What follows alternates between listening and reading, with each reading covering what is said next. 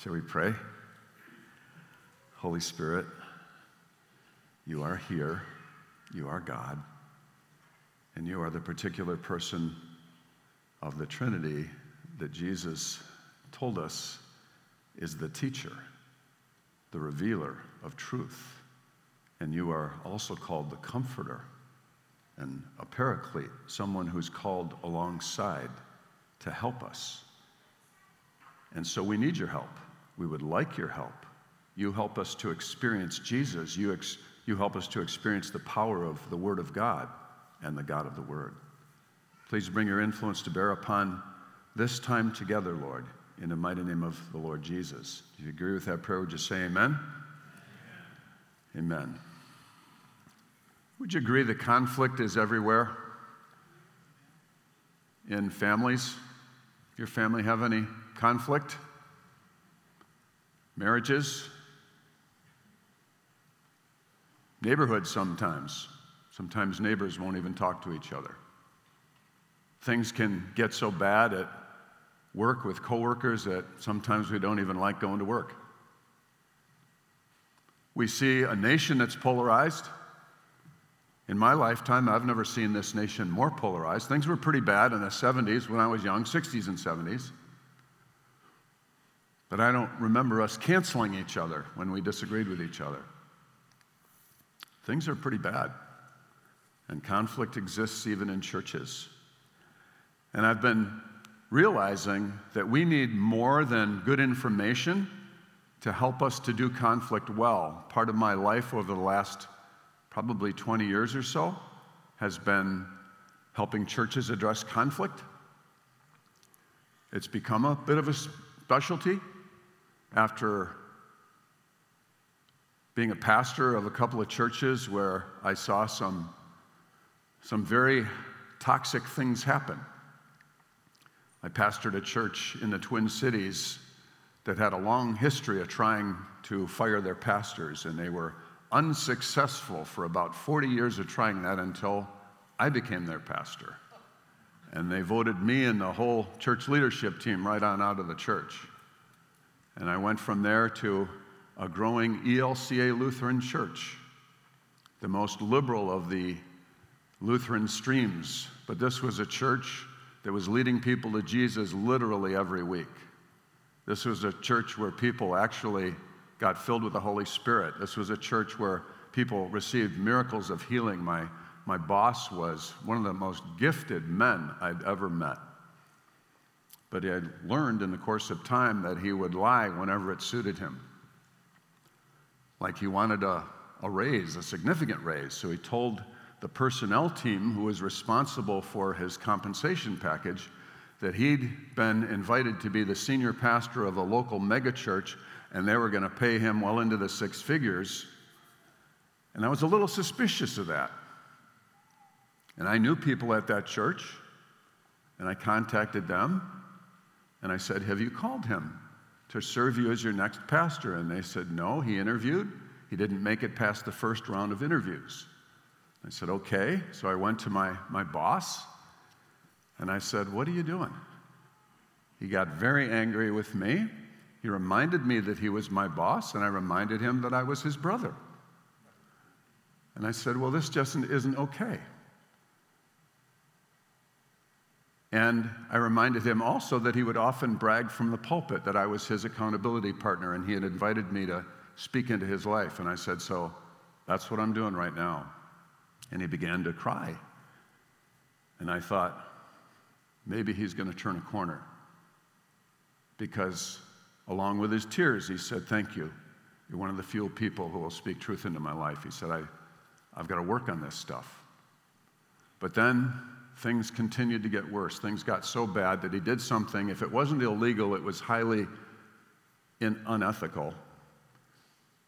And by this time I said, "I suggest that you take a leave of absence from vocational ministry." His marriage was a mess, and his personal financial resources were a mess, and he himself was a mess.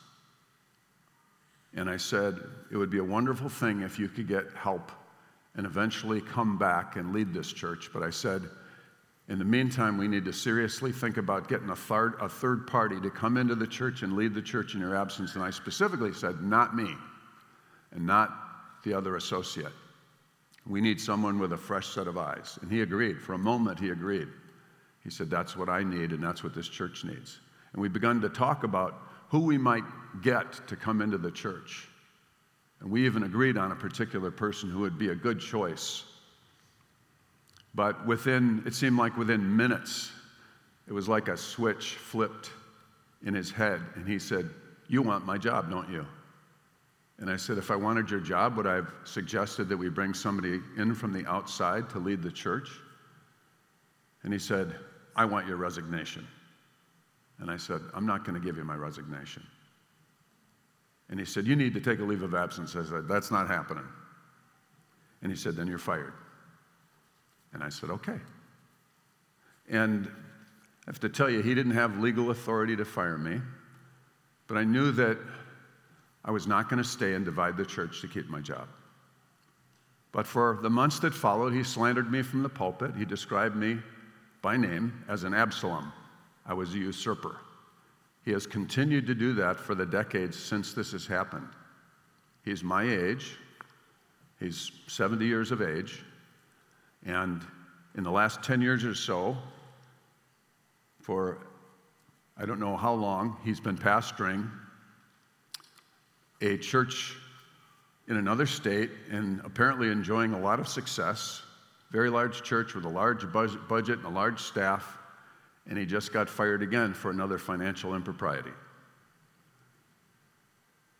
It's a very gifted person, but a very unhealthy person. And these two experiences, being fired by a congregation with a history of trying to fire their pastors, and being fired by a man who was not open to any kind of accountability, they were very formative for me. I still have a lot to learn about conflict, but one of the things I've learned is that no matter how much I learn about how to do conflict better, that if we're going to do it well, we're going to need to experience some healing. I don't know if there are any golf lovers here.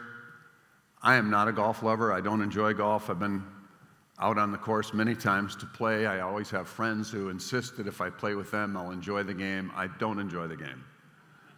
About all I enjoy is golf humor.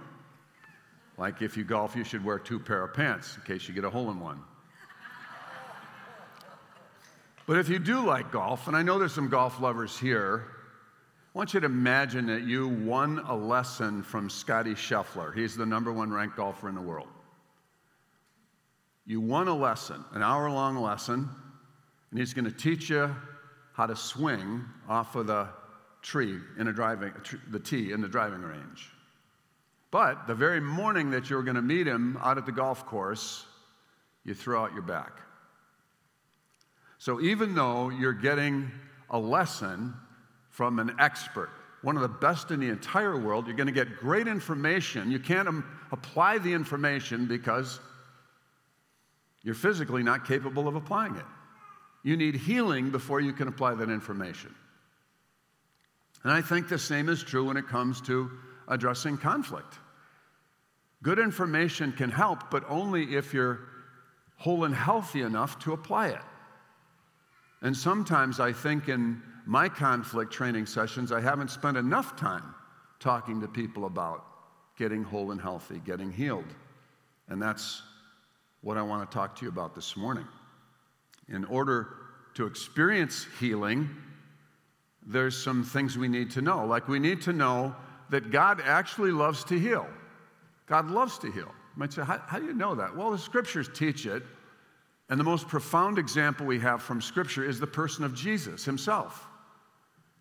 Jesus, according to the Bible, is the embodiment of God's will and God's nature. And he said, if you've seen me, you've seen the Father. And Paul says that in him all the fullness of deity dwelt in bodily form.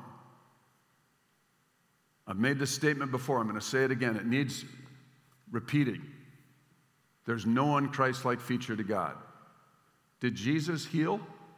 Yeah, he healed a lot. And consider that Jesus never said no to anybody who requested healing. Consider that there were some people that Jesus healed who didn't even ask for it. And I suggest to you that he would have done more. And he loved healing so much that he called his disciples and he authorized them and he empowered them and he sent them out to do the same thing. And then he told them to wait for the power of the Holy Spirit so that they could continue to do the stuff that he did after he was no longer physically present with them. And that's what the book of Acts tells us. Acts is a testimony of what God wants to do after Jesus was no longer physically present, through the power of the Holy Spirit, through people who would be available. God loves to heal. But just because God loves to heal doesn't mean we will automatically receive healing. And we'll get to some ways we can experience healing in just a moment. But before that, I want us to look at some symptoms that may give away the idea, that may be evidence to us that we need healing, especially healing, the healing of our hearts, the healing of the inner person. According to Psalm 34, God loves to heal the crushed in spirit. God not only cares about people's physical wounds, he cares about their psychological wounds. But how do you know if you really need healing in the kind of healing that would enable you to address conflict in your various relationships better than you currently do? How do you know that? Well, here are some symptoms that I've found are certainly true in my life and in the lives of people I've observed who are up to their necks in conflict. Agitation. You seem to be in a chronic state of agitation or unsettledness. You find that you've become resentful. You're resentful toward some people. You find that you don't have peace. You've lost your peace. Jesus wants you to have peace. He's the Prince of Peace. He said, "My peace I give to you." The Bible tells us, even in the Old Testament, God keeps in perfect peace those whose mind is stayed on him because they trust in him. God loves peace. Peace just comes from the very presence of God. But when we've lost our peace, it should be a clue to us that something's amiss. Something's wrong. Tormenting thoughts are also a symptom. Your mind is no longer a happy place. You're constantly thinking about how you were hurt, how you were injured, what some person said to offend you. It's on your mind all the time. You just can't shake it. And then you find that you gossip. I mean, I would like to ask you, I have to ask myself this, do a self-evaluation. Do you hear yourself gossiping? And you might say, well, I'm telling the truth. You can be telling the truth about a situation and still gossiping. What makes it gossip is your intention. You see, it's really not gossip when you're processing with someone who's a spiritual mentor to find out what is the best path forward. That's not gossip, that is processing. But when you're telling 6 or 7 people just because you want to slander the reputation of the person who hurt you, that's gossip. That's gossip. Look at 1 Corinthians 6 and read what it says about a person who is a chronic gossiper. It says they don't have eternal life abiding in them. It's pretty serious. It's a symptom of not walking with Jesus. That sounds scary to me. It should scare us.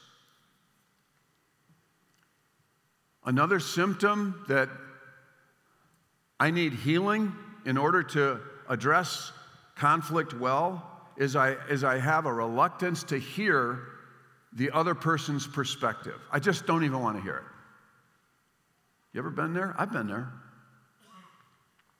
Another symptom is you have a reluctance to even be in the company of that person who you're having a conflict with. You don't even want to see them. Their presence upsets you. Now, All of these things can be true about you, and here's something God wants you to know. He doesn't want you to feel shame about that. God doesn't want us to know stuff like that, so we just crawl in a hole and say, I'm such a loser. God wants us to know that stuff so that we are awakened to our need to get help. So when you go to a doctor and the doctor takes a blood test and he says, man, we've got some serious health issues here, and he wants you to know the specific nature of them, it's never to shame you. It's always to help you to find a path to healing. Those are some symptoms. Maybe as you're sitting here, you're saying, well, I think I need some healing. That'd be a good place to be. I think I need some healing. As our hearts heal, we'll find a path forward. So my heart was very unhealed in my relationship with my spouse in about 2010. Our relationship could be defined after all these many years we were married. On Wednesday of next week, it would have been 48 years. And I knew my wife really, truly wanted to please Jesus. She knew that about me. We were very different from each other. One of my kids said to me, I think the only thing you have in common is Jesus. You're so different. And we locked horns a lot. And things came to a head in 2010. I remember being so resentful toward my wife. I felt like I could walk out the door and not look back. And I told her that. I said, and I'm not telling you this so that this is calculated to get you to respond. I said, I have no energy left for this relationship. I really didn't care. And usually, if I found myself in that state, it would be alarming to me, and I'd say, wow, God, this sounds worrisome. But at this time, I didn't even care. I thought to myself, I don't even want to ask God to change my heart. I don't want to do it. And I talked to him about that. I said, just to be completely honest, to get all the cards on the table, I have nothing left for this relationship. Nothing. And somehow, in just a moment of time, just admitting that, I received this little hint of willingness to say, okay, if you really want to change my heart, come on in. Do you know it never helps to pretend? If you're feeling miserable, if you have no hope for your marriage, don't fake it. Don't pretend that it's okay when it's not. And certainly don't pretend to yourself. And don't pretend to God. And if you have that kind of resentment in any other relationship, with a child, with your own parents, with a coworker, with a church member, don't fake it. Don't pretend. It's not noble. It's stupid. It's stupid. It keeps you stuck. It's far better to say, God, I think I hate this person. I hate her. I wish I didn't. Or maybe you're not even there. Maybe you don't care that you hate. Just be completely honest. You'll never make progress with God in order to receive his help if you're not truthful, entirely truthful. You know, it's so interesting to me that Job, it was revealed to him, right, that he didn't know much about God as much as he thought he knew. And certainly his friends didn't know very much about God. But in the end, God rebukes his friends and says, but you didn't speak what is right about me like Job did. That is a confusing text. When God had just said, over a period of a few chapters, Job, you don't know squat. What did Job get right? Well, actually, the Hebrew meaning of that word for right means truthful. What God was saying that is often lost in the translation is, Job let it all hang out. He did not pretend. He did not fake it till you make it. He just let his frustration pour out. And though God didn't agree with Job's assessment of how life works, God was proud of Job for being truthful to the core of his being. Truthful to the core of his being. That's what you and I need to be. So, in my admitting to God, I don't think I even want to ask for your help to get a new heart, to get any kind of motivation to work on this marriage. Just in that admission, there was this little hint of grace that entered into my heart, and I heard myself say, okay, I'd like a new heart for Laura. I'd like a new heart. And that night I had a dream. And in the dream, I was in a room that's as big as our lobby here. And immediately I knew it was a medical facility. And because there were people in lab coats, everyone had a lab coat. People were walking back and forth like everybody was answering to an emergency. And there were 5 people around me, grabbed me on either side, grabbed me by the shoulders, and start ushering me toward an operating room. And they said, "Mr. McClure, your new heart has arrived." And I said, well, this sounds really serious. I mean, I know that open heart surgery is risky, and a heart transplant would be really risky. So I said, "Do I have time to call my family?" They said, "No time. No time." So the next thing I know, in the dream, I was wide awake, even when they cut my chest open, and I saw those big clamps holding my chest cavity open, and they were inserting a new heart in the dream, and I woke up with a new heart for my wife. It was a wow. That was a miracle. To me, that was as profound a miracle as when my back was healed as a 19-year-old. Now, years later, I re-injured it, but when you've experienced an instantaneous healing, you know it's a miracle. This is a miracle. When God can change your heart, when your heart is full of resentment, when you don't even want to work on a relationship anymore, all you can do is see the fault of the person. And maybe that fault is real. Maybe that fault is actually not something you're imagining. Maybe it really is as bad as you think it is. And it seems insurmountable. But God gives you a new heart. Oh my goodness, it's a game changer. So it was after getting a new heart, I thought, well, all this does really is it gives me the opportunity to work on my stuff because I couldn't guarantee that my wife was going to work on her stuff. But she did. And for the first time in a long time, she went to get some inner healing prayer from a person we knew who was a pretty fruitful practitioner. And if you don't know about that, I can tell you later. Come and talk to me, and there's other people here who can talk to you about it. There's a ministry here called Oaks of Righteousness that does this kind of stuff. It basically is about letting God get at the stuff that's inside of you, the stuff that you can't change no matter how hard you try. I want to tell you, there's some things inside of you, and there's some things inside of me that we cannot change no matter how hard we try. In fact, sometimes the best we can do is modify our behavior. But you know what? The Christian life isn't about modifying your behavior. It's about experiencing transformation that you couldn't create on your own. I mean, if you can create it, you're the hero in your story. But we don't want to be the hero. I hope we don't want to be the hero in our story. We want a life we can't explain without God. It's kind of like the 12 steps. What I've realized, I love 12 steps, the whole recovery community. I'm a big fan. I really am. But I realized something, that if you're in a 12-step program and you don't have a spiritual awakening, all those steps are just exercise. They're just hoops. You've got to have a spiritual awakening. And you know what?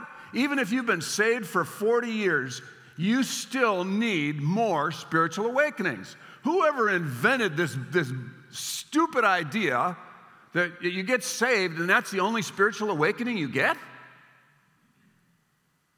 I read somewhere that we can pray, "Give us this day our daily bread." And I want to tell you, you don't have to have a historic revival, visit Fergus Falls again, to experience revival. Every Christian can live in revival your whole life. You don't have to wait for something to happen to you. Ask God to help you get out of bed and spend some time with Him. Crack that Bible open. Read what it says. Cry out to Him. Ask Him to help you to become desperate for Him. And do that every day.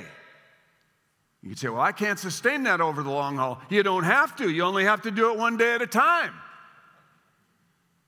Jesus said, don't borrow trouble for tomorrow. Every day has enough trouble of its own. Today I can read the Word. Today I can spend time with God. And when I spend time with God, when I get His Word inside of me, and when I live in community, guess what? I give God a chance to get at my heart.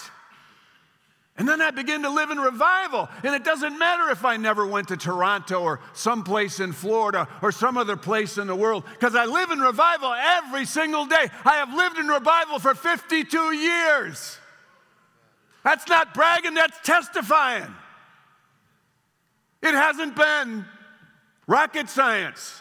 A long time ago, I was an 18-year-old kid, and I fell in love with Jesus. And it was the end of the school year, and the leader of our campus ministry said, in the fall, some of you will come back to school, and you won't even know Jesus anymore. You won't be walking with Jesus. And I thought, why would that happen?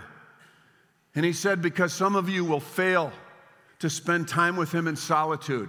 Some of you will not spend time in the Word. You'll not seek Him in prayer. Some of you will stop being a part of your faith community.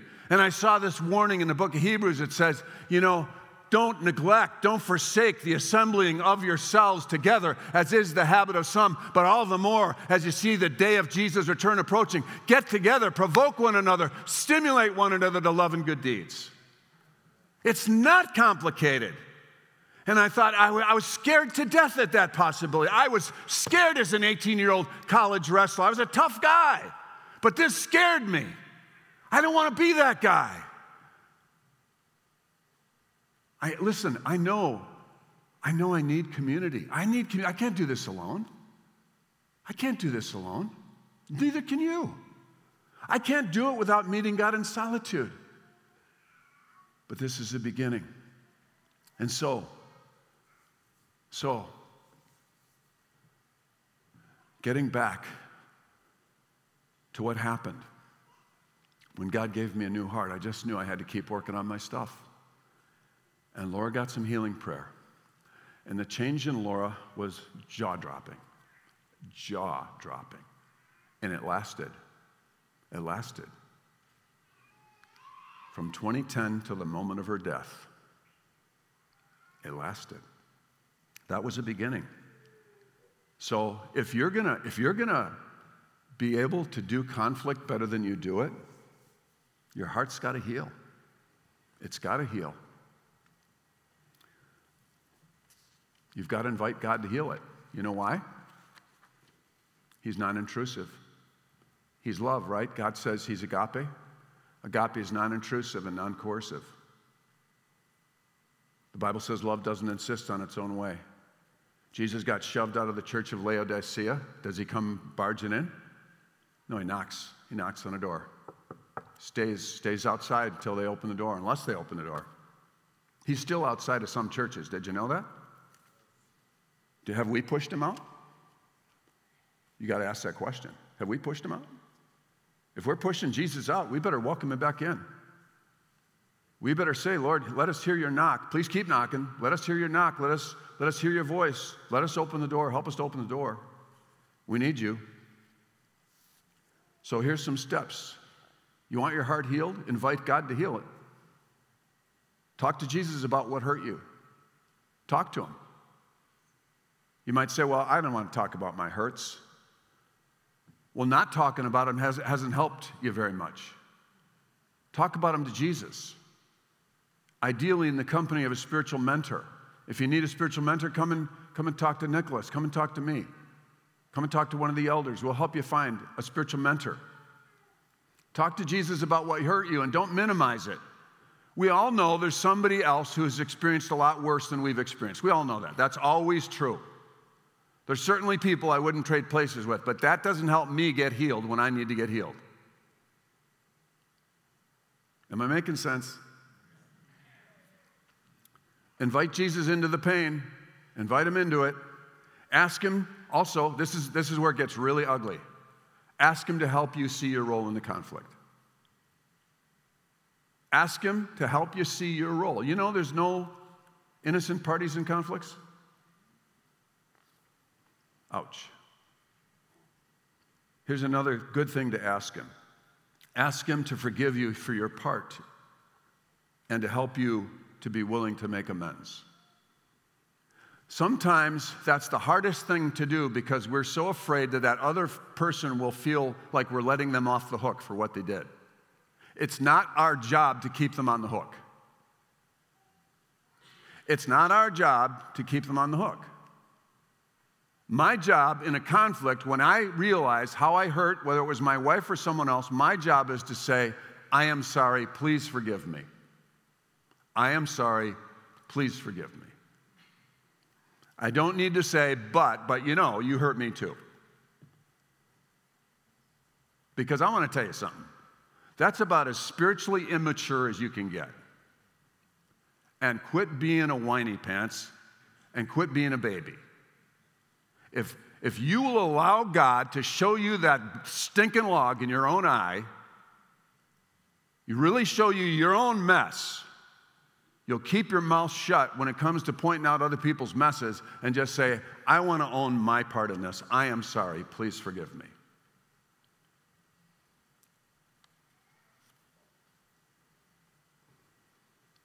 And you can ask him to show you how to make amends. Along the way, you might need to consider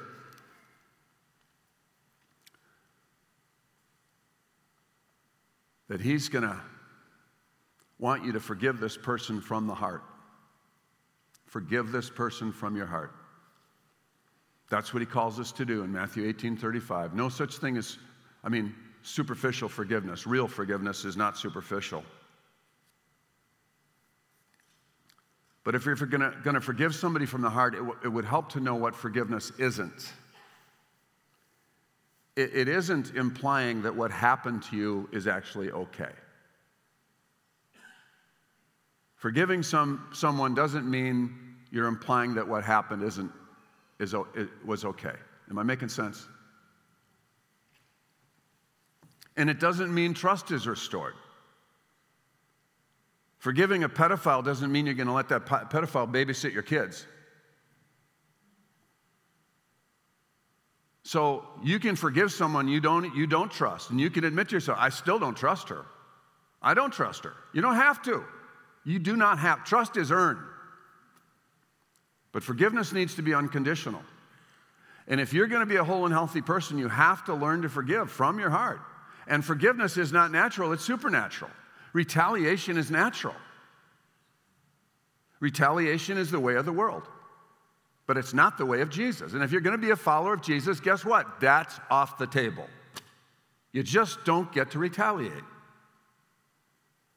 You don't get to pay insult for insult.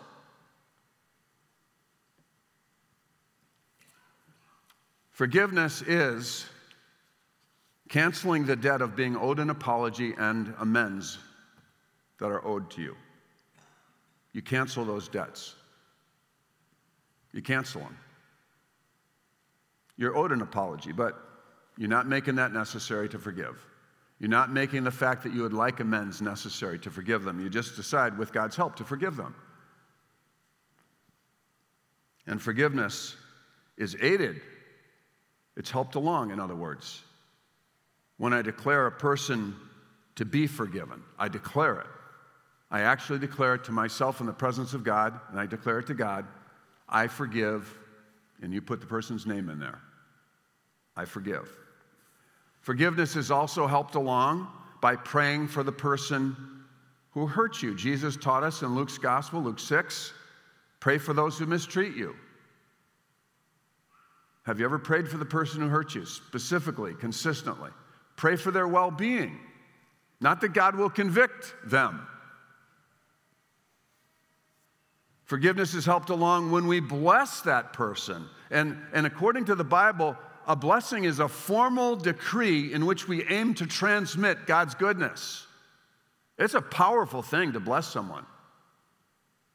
When we declare a blessing, it's a decree. It's supposed to have authority and oomph and unction. And something is supposed to be transmitted, something of God's goodness.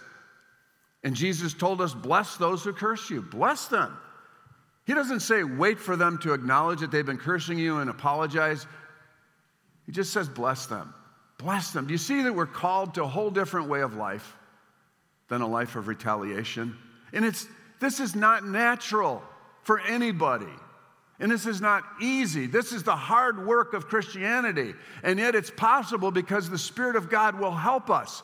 He'll help us with our pain. And that's why truly being able to forgive from the heart starts with saying, Jesus, this relationship has hurt me, and here's how. And Jesus, I invite you to heal this wound in me and show me how you want to heal it. Because truthfully, brothers and sisters, God works through human agents and he works by means. When you look at the New Testament, almost every time somebody experienced a miracle of healing, they got it because somebody prayed for them or ministered to them in some way. God works through human agents, and he works by means. Sometimes he works by the means like, for example, Peter's shadow fell over some people and they got healed.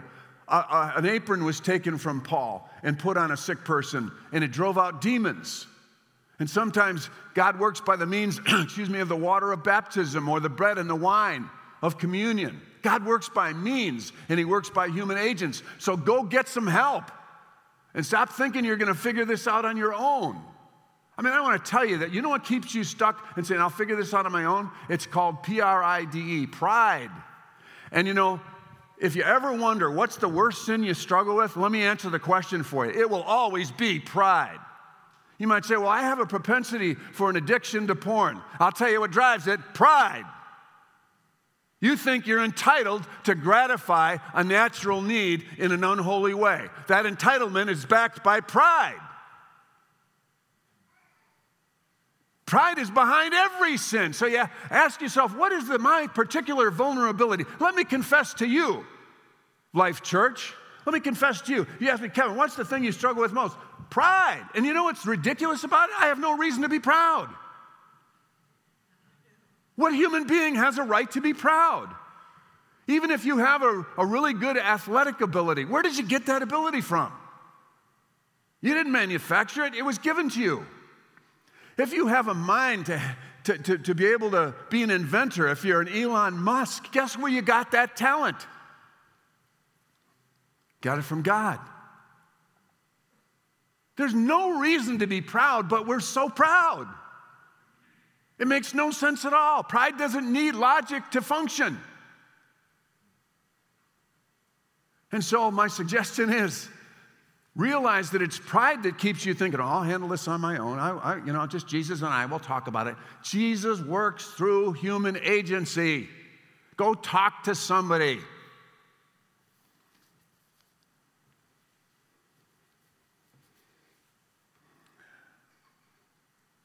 You know, if you and I get healing, you know what's going to happen? Seriously? Our joy and our peace is going to return. Our joy and peace are going to return. When you get healing, you know, when I got that new heart, it didn't matter what Laura did or didn't do. My peace returned. My joy returned.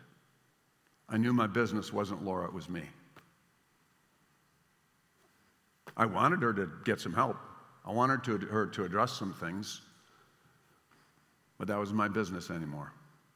I had one job. Love her as Christ loved the church.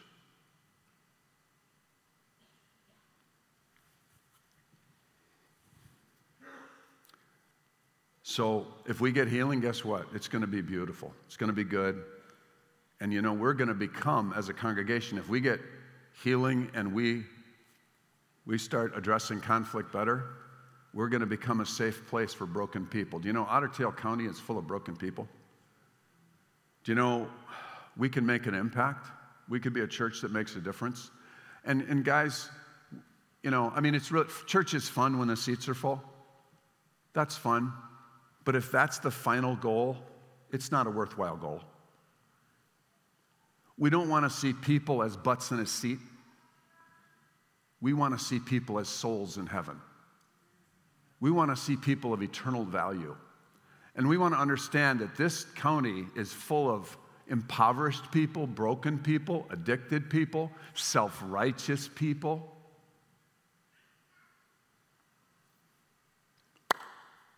That's why we want to fill the seats, because we want to deliver people from an eternity without Jesus. So, I think we could become a healing center. I think we could. And again, it's not about getting a reputation and being known as the biggest church or, aren't we something special? It's about just being faithful to Jesus. Jesus would do a healing center in every church. In fact, if every church in Fergus becomes a healing center, is that a bad thing? I think that would be an awesome thing. Wow. But it starts with healing our own people. It starts with us getting healed. Because if you get healed, guess what? You can transmit what you have, but you can't give what you don't have. So maybe today you'd like to say, I want to receive healing and I want to be someone that can give healing. And you know where you're going to start giving it? You're going to start giving it if you're married, to your spouse, or maybe to your kids, maybe to your neighbors, maybe to somebody else, and certainly to the people in this church. That sound good? How about you stand with me and we're going to pray. Let's do our best. I want to say, if you're watching online or you're just here today and you've never experienced Jesus, Jesus has healing for you. The healing of your soul, the healing of your body, the healing of your mind. And all you got to do is say, Jesus, I want everything you have for me. Jesus is the key. Jesus is the name by which we experience God. There's only one name under heaven given among men by which we must be saved, and it's the name of Jesus. Jesus said, I'm the way. He didn't say, I'm a way. He said, I'm the way, the truth, the life. No one comes to the Father except by me. Paul says there's one mediator between God and man himself, man, Christ Jesus. Without Jesus, there is no experiencing God. You might say, well, that sounds pretty bigoted. I didn't say it. Jesus did. So did Paul. So did Peter. So if you want to receive healing, I'm just asking you to extend your hands out like a humble little child and say, Jesus, I am a child in my mind and in my spirit. I am a child. I'm a child in need of help, and I need to not be childish, but childlike. And in childlike faith, I come to you, and I need you, and I welcome you.